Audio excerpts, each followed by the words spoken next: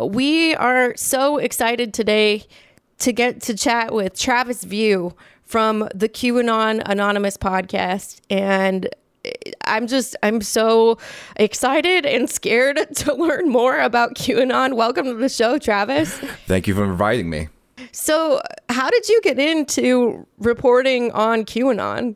So it really was a product of my own personal anxious tweeting. Basically, what I did was that I was kind of aware of QAnon in early 2018, but in July of 2018, I noticed that this QAnon stuff started being pushed by pretty mainstream conservative figures like Charlie Kirk on Twitter. And so as a consequence, it sort of alarmed me that something so clearly deranged, something that ought to stay in the bowels of 8chan, if it has to exist at all, started creeping up into mainstream discussion and mainstream social networks. And so I started following it a lot more closely. I started tweeting about it and started writing long-form articles about it, and eventually started the podcast. So that's basically how I got into it. Just worrying about it, basically. Yeah, it does seem pretty concerning. I have to admit, when I first heard about it, it seemed like it was just going to remain this kind of fringe thing. And now it's gotten pretty big. It seems like it's... To what degree do you think that QAnon has made it into the mainstream right wing? You know, that's a really difficult question. I saw a recent poll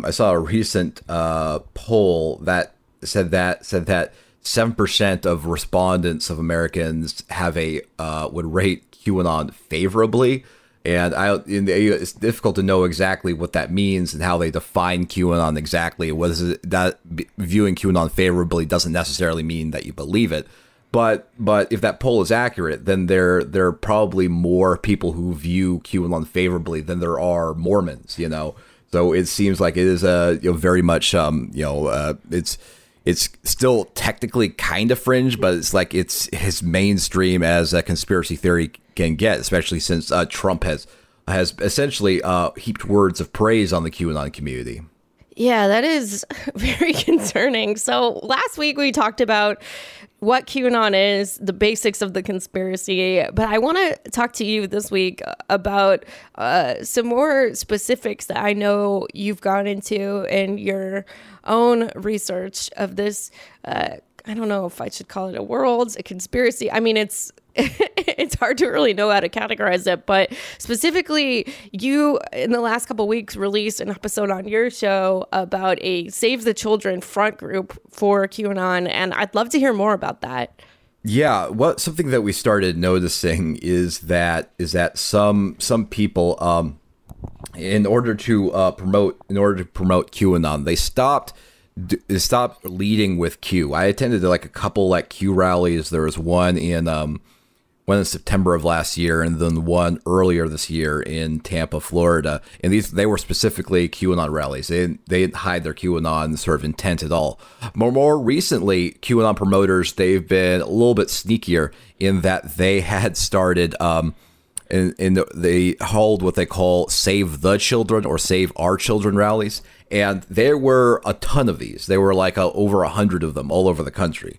And they were also existed internationally. There's one in LA.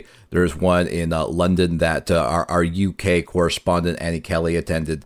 And what's really clever about these is that they lead with a general, vague, anti-human trafficking, anti-pedophilia message, and they hide their QAnon intent.